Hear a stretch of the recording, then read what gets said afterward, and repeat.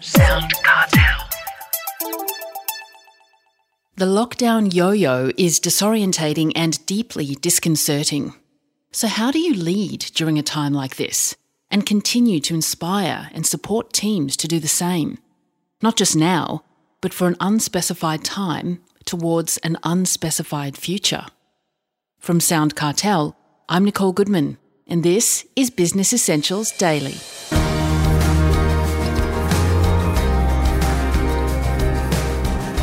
Spare a thought for those businesses in Melbourne which right now are in stage 4 lockdown as a result of tightening restrictions to combat COVID-19.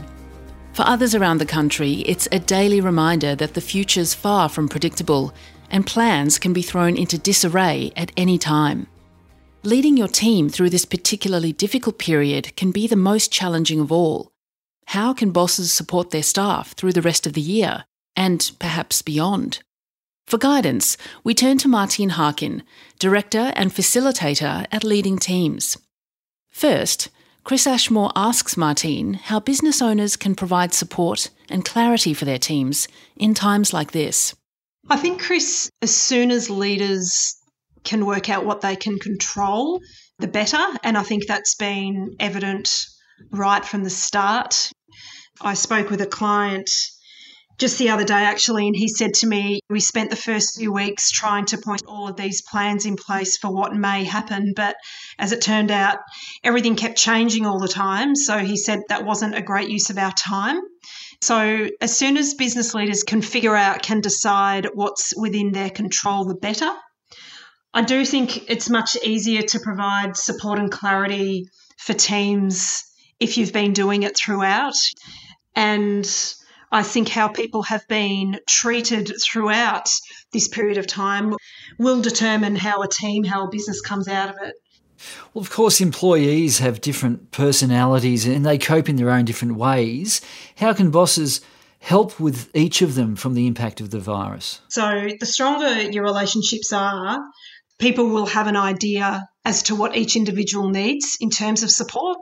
Added to that, this period of incredible pressure, and whether that's working from home with kids around, whether that's for us too, we've realised that working from home, people's home space can provide a real sanctuary almost, if you like, if their working environment is less than ideal. So having to adjust those two things merging together has been really tricky for some.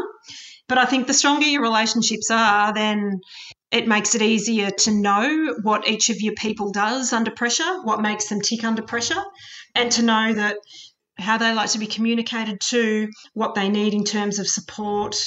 I think during this time, Chris, if leaders haven't taken the opportunity to learn about themselves, because it's leaders going through this period of time as well. So there's a great opportunity for self-reflection and figuring out what each of us as leaders need in terms of support, but it's definitely linked to relationships. And I think the other bit there too is to share that responsibility across a leadership team if you have one. So working with team members isn't all the CEO's responsibility, or it's not all the team manager's responsibility. The more people that take that on in terms of responsibility, the better. So therefore, the stronger the relationships are across the board means that there's support going in all types of directions. And I should say at this point too, I had someone say to me in a conversation a couple of weeks ago, they almost feel like they've been supporting their team members so much that the standard of work has slipped. They're not meeting deadlines anymore. So they almost felt like they'd swung the pendulum too far in supporting their people to the point where they weren't delivering. And so what helps us in that space too, as well as providing great support, which is obviously something that we would encourage, when teams have that really clear purpose that I mentioned earlier, and when they also have a framework of agreed behaviour, then that framework certainly gives us an idea or an anchor point, if you like, of how we should behave in any period of time under any type of pressure. What steps and processes can we implement now? What's some practical things that people can do to help and carry teams into the future after the crisis And will we be in a better position than we're in currently? However it is that you do it, Chris, I think a really solid review, and that is really thinking about what's happened over the last 8 weeks. And I think there could be a tendency to excuse or let each other or ourselves off the hook a little bit because of the stress and anxiety around this period of time. But there's also a tremendous amount of learning if the review in terms of what's really happened that you can take into what the new normal will end up looking like, either how we have learnt to treat our people over the last 8 weeks, or, goodness me, how we've stopped communicating, or any other things that might have slipped in that we have to really pull into line and stamp out pretty quickly. So I think that idea of review is really important, but constant conversation, more than just checking in, but a deeper checking in, and also that review and what are we really learning about ourselves and our team that we need to bring into our business and our culture moving forward when these restrictions are lifted. Final question, Martine. How optimistic are you about going forward and the new normal?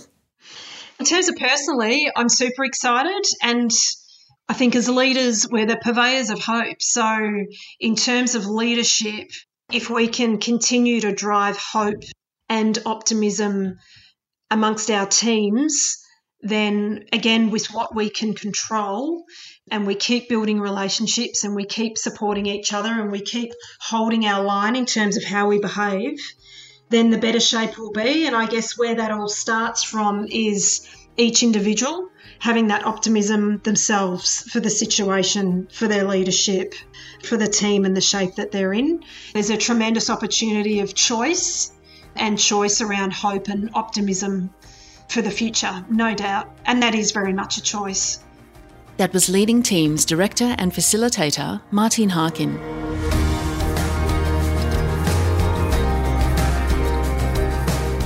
This episode of Business Essentials Daily is produced by the team at Sound Cartel. Thanks for listening. I'm Nicole Goodman. We'll bring you more Be Daily tomorrow. Follow @BE Daily Podcast across social media and head to bedaily.com.au for more from the Business Essentials Daily podcast. Sound Cartel.